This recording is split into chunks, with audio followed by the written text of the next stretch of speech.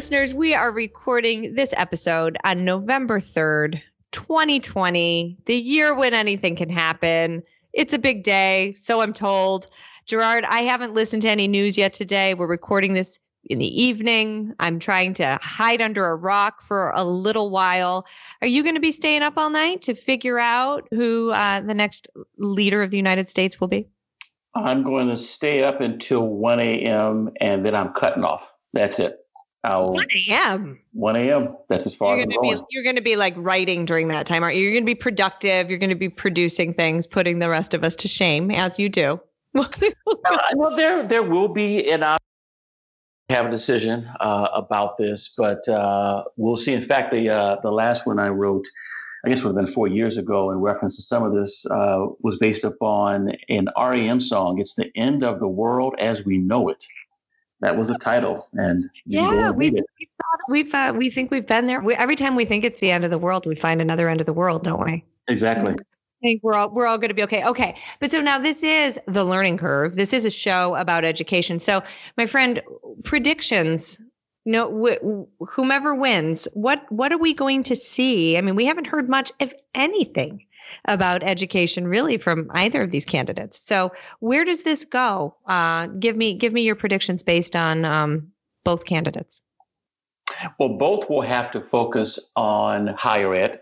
We haven't had a reauthorization of the Higher Education Act the way we did with ESSA. So higher ed is going to take a great deal of attention, in part because of the pandemic and what it means for schools. So higher ed will get more attention. Charter schools will find themselves on the front burner of debate, and depending upon who wins, more debate than the other. It's a totally new position for them, huh? Oh, yeah. I think one that we often overlook is, what will this mean for international students? Those who can stay in the United States because we allow them to do so, to go to school. But people overlook the thousands of students from overseas who are in our K-12 system. So I think those four issues will come about, and different administrations will deal with it differently. Yeah. I think you're right. And I think too that, we don't, I sort of say, we haven't heard anything about education from either of these candidates. But as you and I both know very well, so much that takes place, at least in K-12 education, happens in the States. And so those of us that are working to advance certain issues, that are working to make our schools better places and make all types of schools available for kids, will continue to do that work at the state level, regardless of the election outcome this time of year. So that is, these are interesting time, my friends. I tell you what, whomever wins,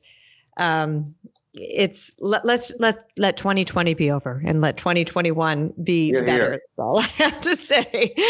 All right. I won't be staying up with you until 1 a.m., but there was something that was keeping me up the other night, which it shouldn't, because I feel like we revisit this pretty much every year, every other year. And that is, my friend, the most recent NAEP results out again. Not good, not great. We could have done better, folks, seems to be the refrain when it comes to NAEP scores. So especially, so high school reading scores are down, and they're not just down a little bit, Gerard, they're down. It's just the same old sad story. So as a reminder, why is NAEP important?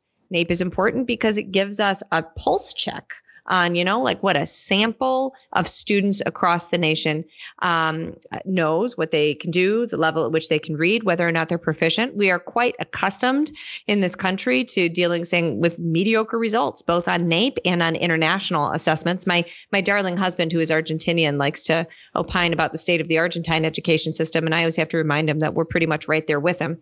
But interestingly, so there's a great article in the 74 this week about NAEP results, and a couple little highlights to point out. And the first is that, the last time we really saw any meaningful sort of uptick in NAEP results, aside from those individual states and localities like Washington, D.C., that have seen gains over the years. But the last time we saw some meaningful results was really during that time, my goodness, Gerard, 20 years ago, NCLB.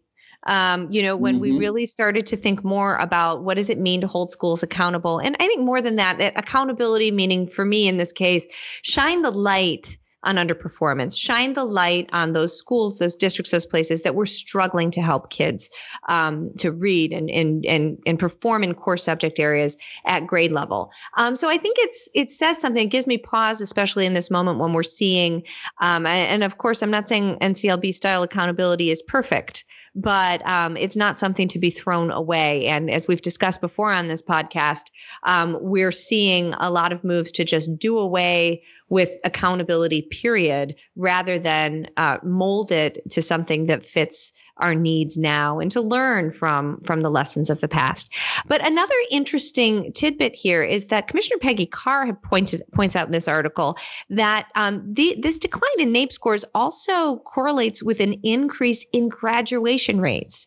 So there's a little bit of optimism here in that she's saying that, we've done a much better job of keeping kids in school and of getting them to graduate from high school. But that also means that we are now testing, especially at those high school grades, a lot of children who wouldn't have been tested before because they simply would have exited the system.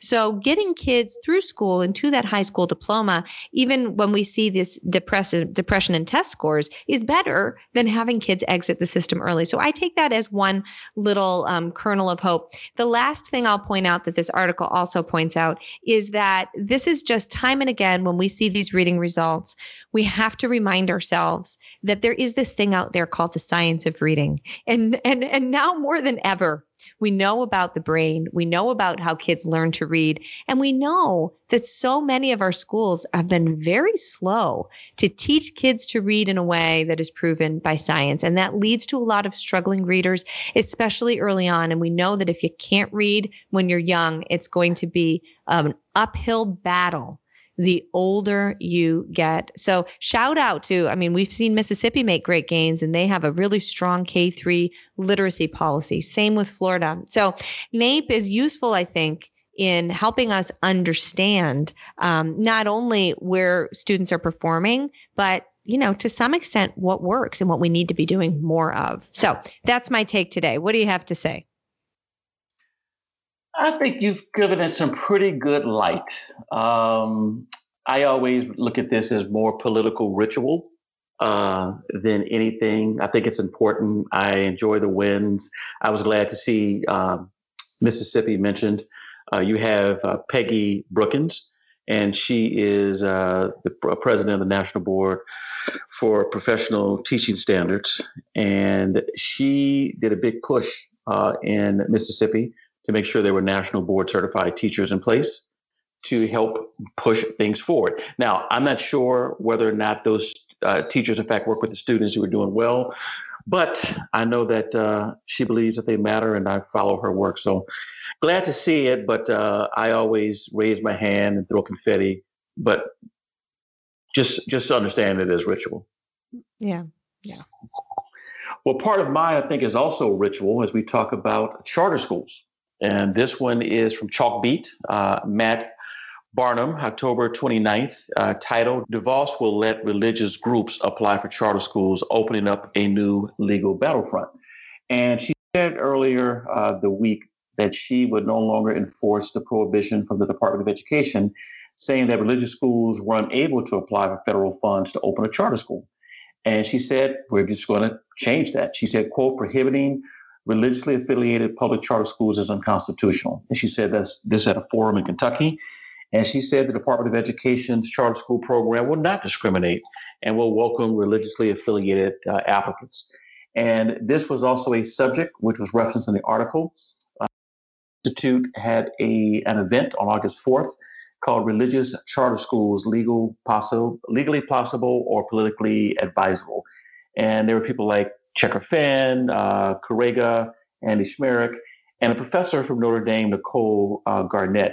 She said something really interesting. She said, I would prefer religious schools to be religious. And then she argues that charter schools are generally run by private boards rather than government boards. And therefore, they aren't the state. And if private actors can behave in the school choice manner, then I think they can be authentically religious. That's a really interesting take for a few reasons. People who do not like charter schools have always said that charter schools are private schools or they're privately managed schools. less than 15% of the charter schools in the country are managed by EMOs, which are education management organizations. We would call them the for-profit side. So it's a small segment of the market. Number two, at least 90% of the charter schools in the country are approved by a local school board. Most of those school boards are elected. So in fact, it's an elected body, government that is giving a charter to people like me when I opened up a charter school in Atlanta or in New Jersey. You're on the charter school board of Massachusetts. You know how this runs. Number two, just because you have a board that may not be elected but appointed doesn't make it private if, in fact, they have 501c3 status. I just think using that term private, we have to be very careful because people who want to continue to say we're actually not public will say, see, this is what it was about all along. It was about bringing religious schools in there. Now, I don't care. I should say this. I am fine if the department decides to say we want to do it and religious schools like Hillsdale, for example, decides to get involved in operating schools. But let's remember two things. Private schools have received, religious private schools have received Title II funds and Title I funds for decades. And in fact, decades before we had charter schools, private religious schools have been receiving religious money for years. That's number one. And number two, if we now say this is something new, what about the Catholic schools in DC that decided to convert to charter school? I even said then, I don't see how you can be a Catholic school that's a charter school. I think you can be a Catholic school that has a moral or moral ecology compass that's a part of the curriculum, but can it be truly Catholic in the true sense? Probably not and should not be. I just think we've got to watch the language on this, but I'm glad to see the debate.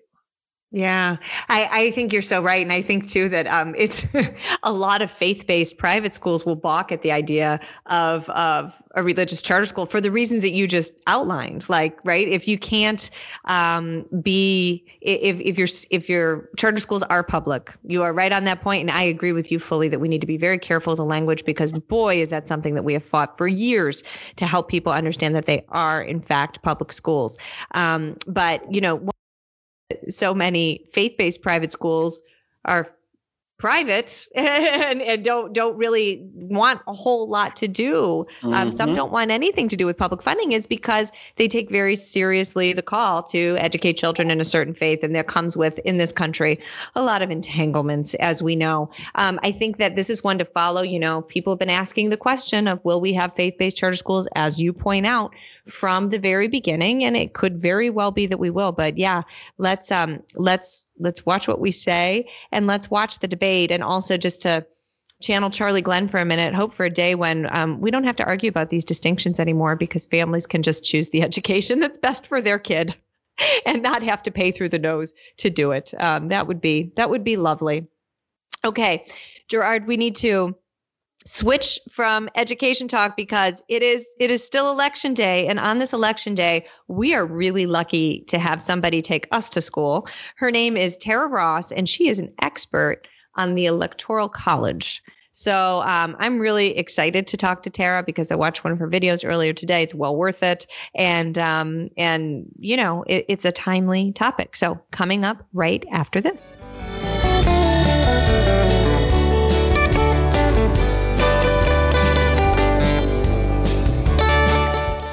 Well, Learning Curve listeners, this is a special day in more ways than one. And we are really excited to have with us somebody that can shed some light on, in fact, what's going on right now in our great country as people either have already voted or head to the polls to vote, because this is a presidential election. A lot of other elections on the line, 2020.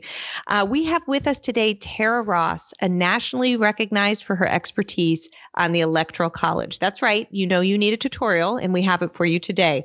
Tara is the author of Why We Need the Electoral College, The Indispensable Electoral College, How the Founders' Plan Saves Our Country from Mob Rule. Great title.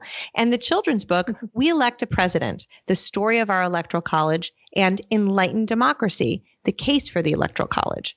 Her Prager University video, which I in fact watched just this afternoon and highly recommend it, Prager's most viewed video ever with more than 60 million views. Tara earned a BA from Rice University and a JD from the University of Texas School of Law. Tara, welcome to the learning curve, and especially thank you for being with us today. Oh, thank you. Thank you for having me. We're really excited. So, okay, obviously we're recording this, as I said, on Election Day, and there's been a lot of speculation. Will what's happened in the past happen again? How long will this drag out? But the bottom line is that the winner of the Electoral College will become the next president of the United States. We're really curious to know, number one, how you became interested in this topic that so many people think they understand, but probably don't. And once you tell us a little bit about yourself, could you give our listeners a clear explanation of how the Electoral College works and why we do it this way?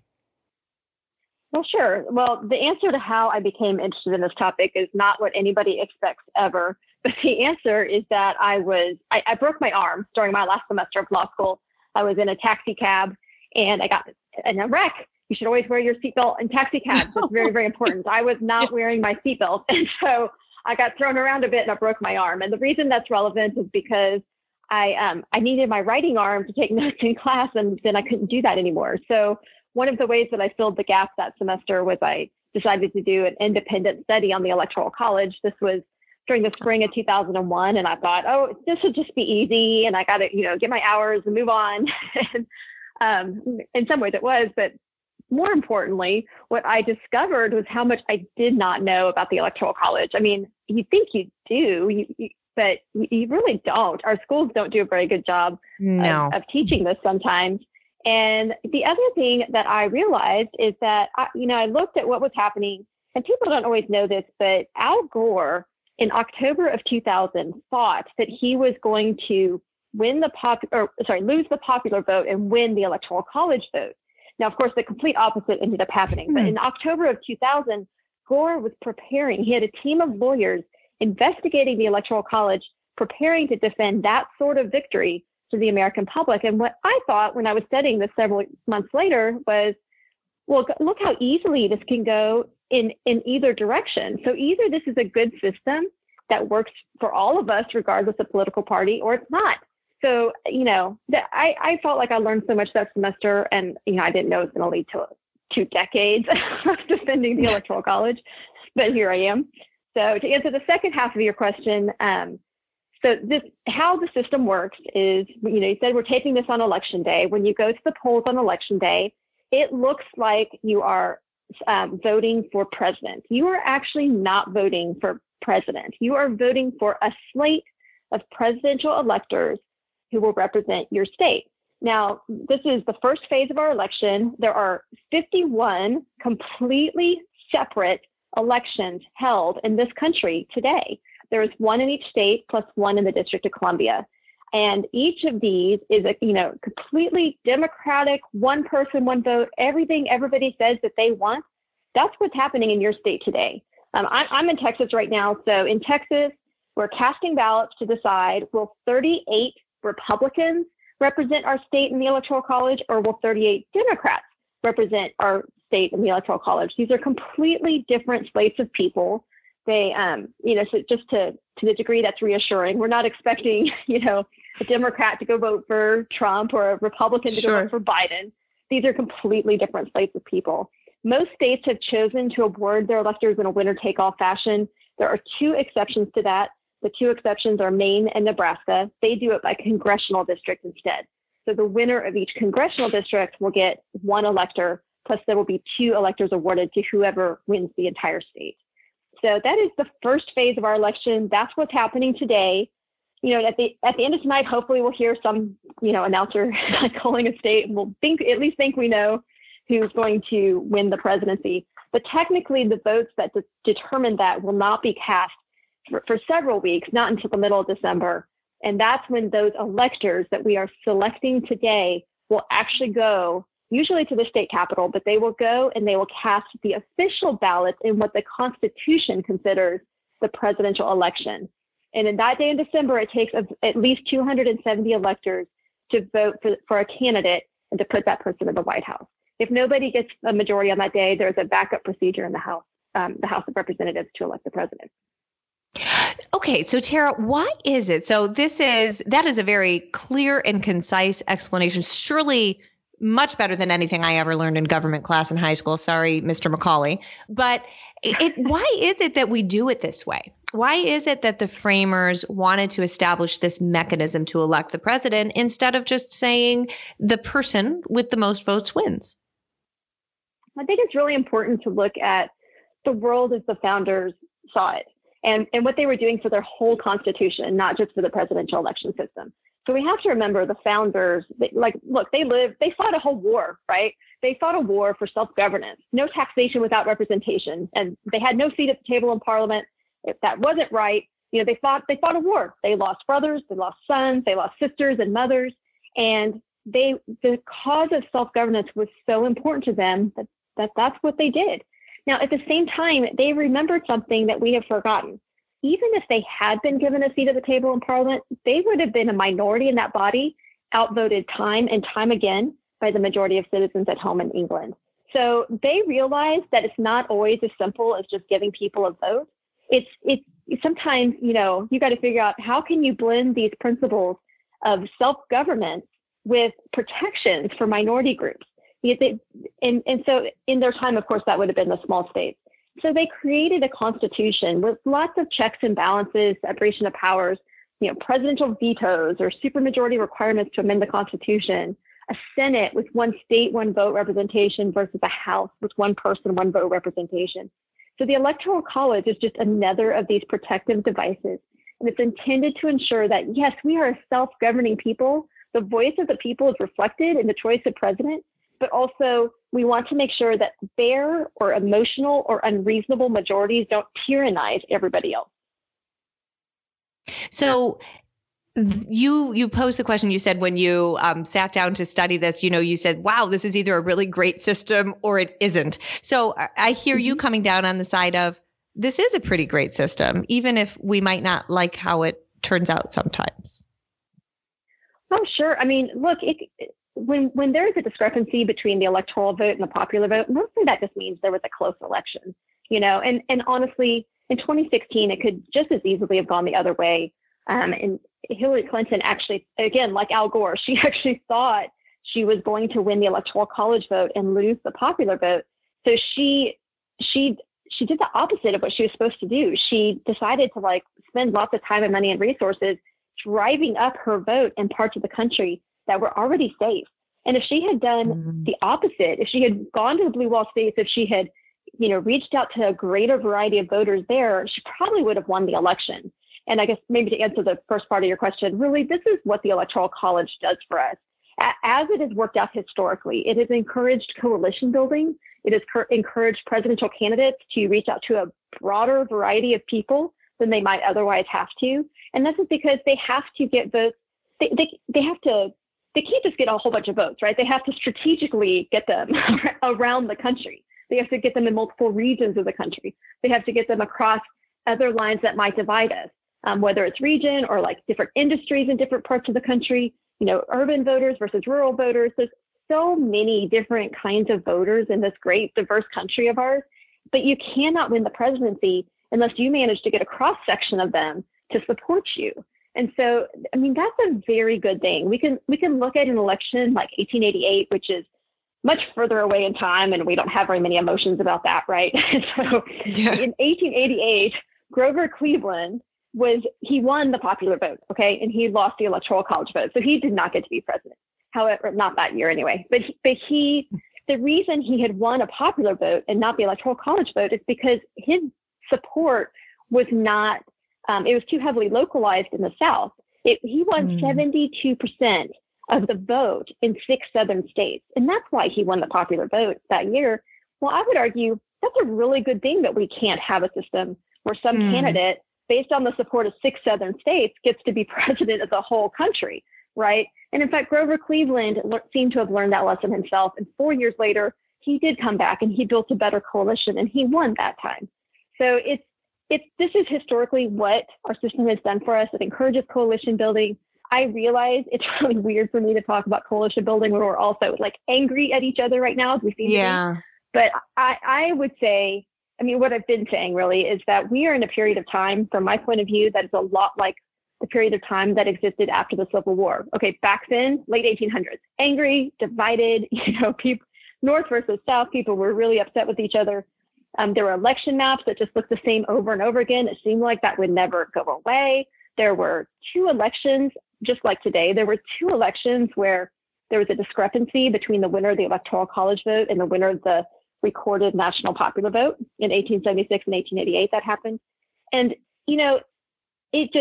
humans are stubborn. So they stayed there for a little while, unfortunately. But eventually, it just was unproductive to stay there, right? I mean, if you're a Democrat in the South in the years after the Civil War, you do not have enough electoral votes in your safe states to do anything. You're not going to win the White House unless you figure out how to get votes from somebody that's not like you. Likewise, Republicans had enough votes, but just kind of barely in their safe areas, largely in the North and Northwest. So, I mean, they could rely only on their safe voters, but they risked losing if Democrats made any inroads at all. So what happened over time is the parties had to figure out how to reach a hand across the aisle. They had to figure out, how do I gain the trust of people that maybe live a little bit differently than I do, a different part of the country or a different industry or whatever it is. And so over time, the anger and the division, it helped, and it helped make it better. And by the early 1900s, and people like Calvin Coolidge and FDR were winning the presidency in massive landslides. And so I would say today, look, it's an ugly place. I don't like it. Nobody likes it. Nobody likes it. No. Nobody likes it. But if we get rid of the Electoral College, we will get rid of the one aspect of our presidential election system that forces us to build coalitions, and that encourages that. And that's not good for anybody either. Welcome to the show on this very historic day. I'm already learning a ton of stuff. So I'm in Virginia, so of course I have a question that's going to include James Madison. So James Madison and the framers were careful students of history, especially the lessons of ancient Greece and Roman republics and democracies.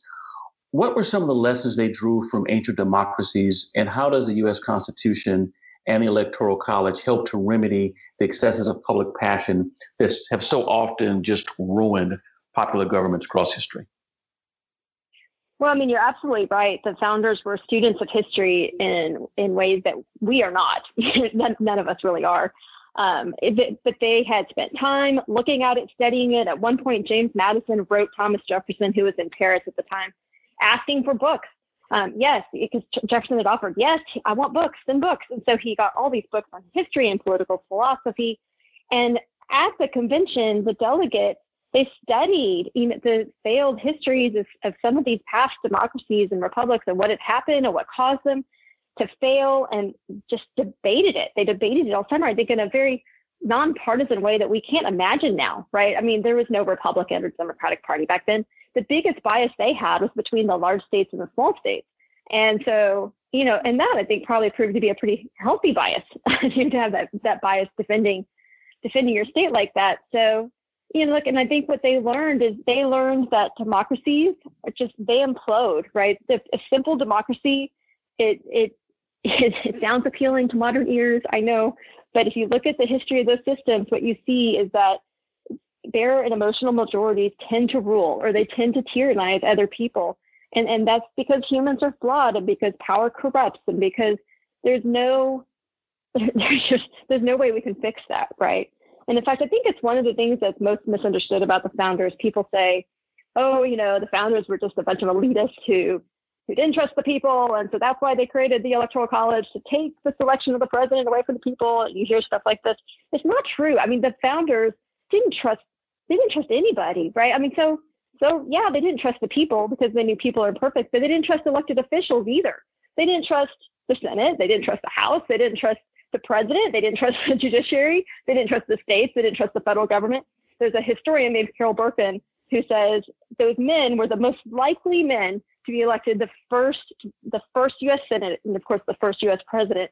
And they were so convinced that the people are fallible and that power corrupts, they didn't even trust themselves. They sat there and debated how to put checks and balances on themselves.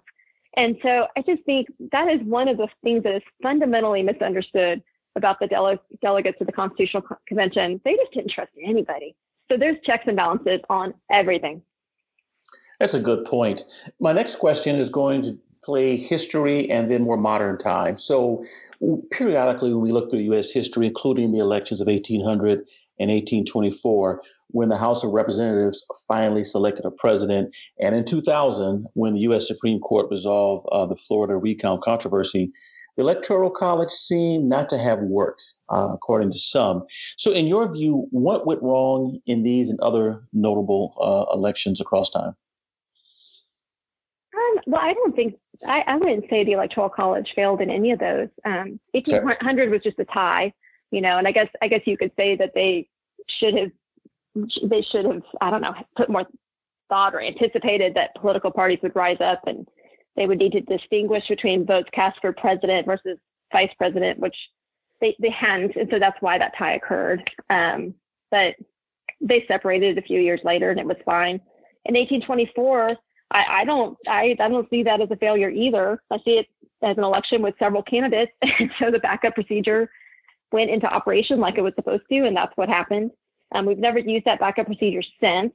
In 2000, I would definitely say, I would not say the Electoral College failed in that year at all. To the contrary, what the Electoral College did for us that year is it helped to isolate problems to a single state, Florida, so that we didn't have to recount the whole country as we otherwise might have had to do. I mean, people don't remember there were voting problems in other states during that election year, and we ended up just none of. We didn't chase those. I don't know what's the phrase I'm looking for, but we didn't chase that down to its, to its ending. We didn't have to, because we knew that if whatever happened in Florida, that was going to decide the whole thing. And so all of the efforts were focused on Florida, and let's figure out what the true answer is in Florida, and then we will go on to our certain election outcome. The same thing happened in 1876. There were disputes after that election, but again, the problems were isolated to 3 southern states, again, including Florida, and then there was one elector in Oregon that was disputed. But in 1876, again, that was a close election, and you can imagine that recounts and litigation and whatever happened all around the country would have been awful. But instead, they could just isolate their problems to 3 places, figure out what the correct outcome should be there, and then move on. So, I think that's a huge benefit of the Electoral College, and elections could really spin out of control without that particular feature. When we talk about Florida and the 2000 election, we put all of it on Florida. Had it gone a different way, then Gore would have been president. But people overlooked the fact that he lost his home state of Tennessee, which had 11 electoral votes.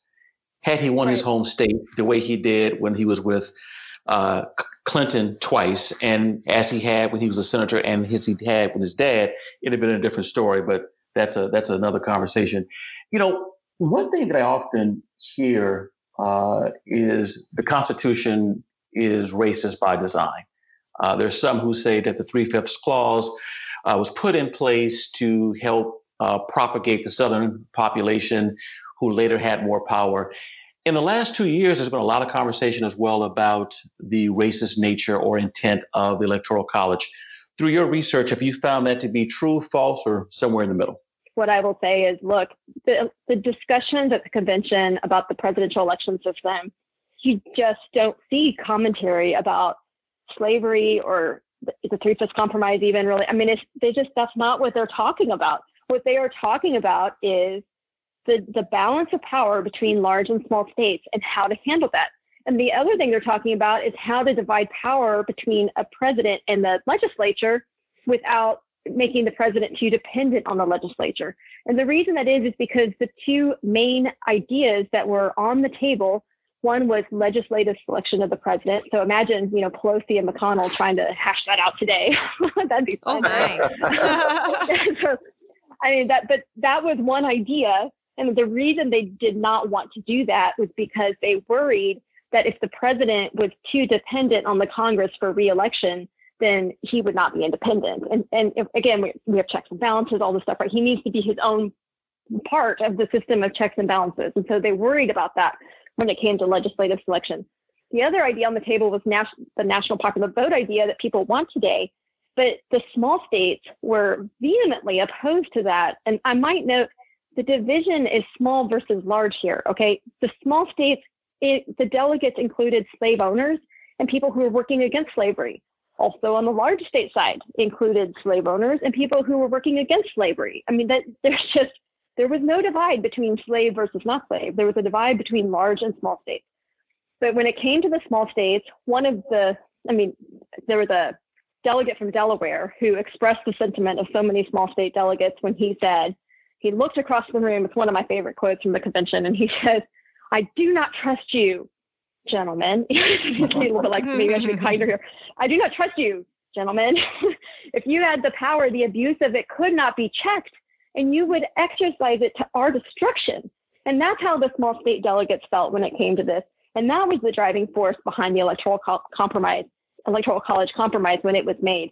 It was about the balance of power between large and small states. How do you create a successful self-governing society when you have a variety of states and a variety of sizes with a variety of different kinds of interests that need to be represented in the presidency? And this was the answer they came up with.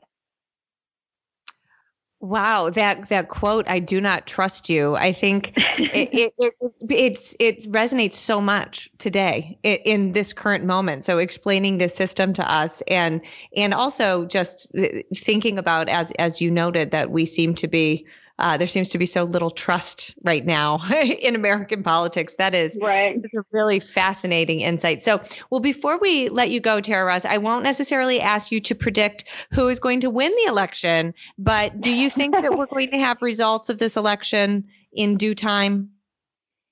Well, this is what I'll say about that. And I guess in a few hours, we'll know if I'm right or wrong, right? But in order to have the kind of disputes that we saw in 2000, or in order to have an election that's stolen, or, that sort of thing, the Electoral College protects us against that.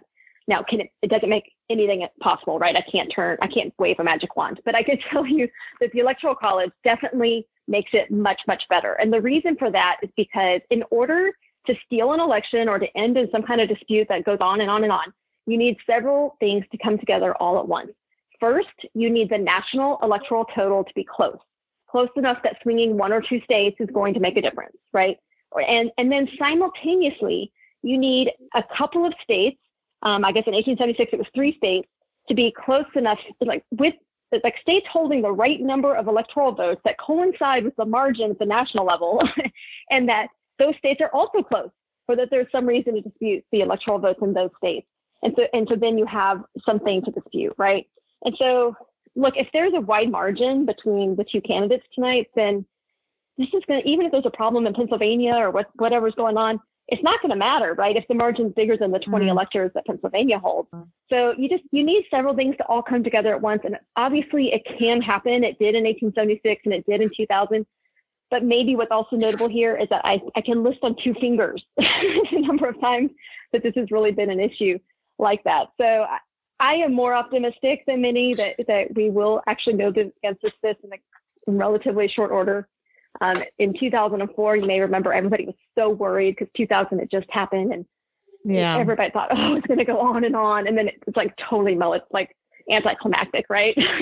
It was well, I, for one, will take a little bit of anticlimactic these days. So, oh my God. On the other hand, it's 2020. It's 2020, right? Exactly. There might be too much exactly. So you just never know. Thank you so much for your work, and thank you for spending this time with us. It's really fascinating and timely, and we feel so lucky to have you with us today. And I guess we'll know more tomorrow. So we might have to call you back. You never know. Call me if you need me. Okay. Thanks so much, Tara Ross. Thank you.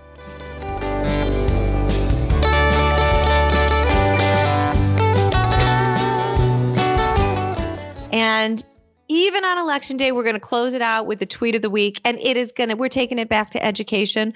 This is from Michael B. Horn, friend of the show, lives not too far from where I am right now.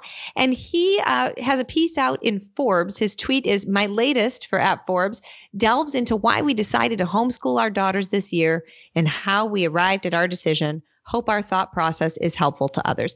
I have to say, from my perspective, it was helpful to me. So I count as one other. So we'll go with that. What I really like about this piece is that it outlines, that this wasn't a decision born of, oh my goodness, our public schools are so terrible, our district school is so terrible, or wow, we lived through the spring learning at home episode and decided that we were really good at this. It was like this process of trying to figure out how do the kids learn? What do we as parents value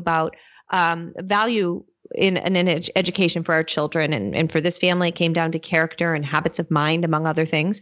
And then it was sort of a wait and see. He even describes doing this little dance with the district. Could we open a few micro schools in the district? Could we, try and accommodate safety concerns and teachers and students and families in these different innovative ways? And ultimately, the district wasn't in a position to offer that. And so Michael B. Horn and his wife decided that they were going to take on the big task of homeschooling their children. Now, don't have to tell any of our listeners, it's a big endeavor to homeschool kids. It often involves folks making concerted decisions about, what they're able to do with their career or who's going to stay home, but it can also be an incredibly beautiful experience. So highly recommend this article to our listeners.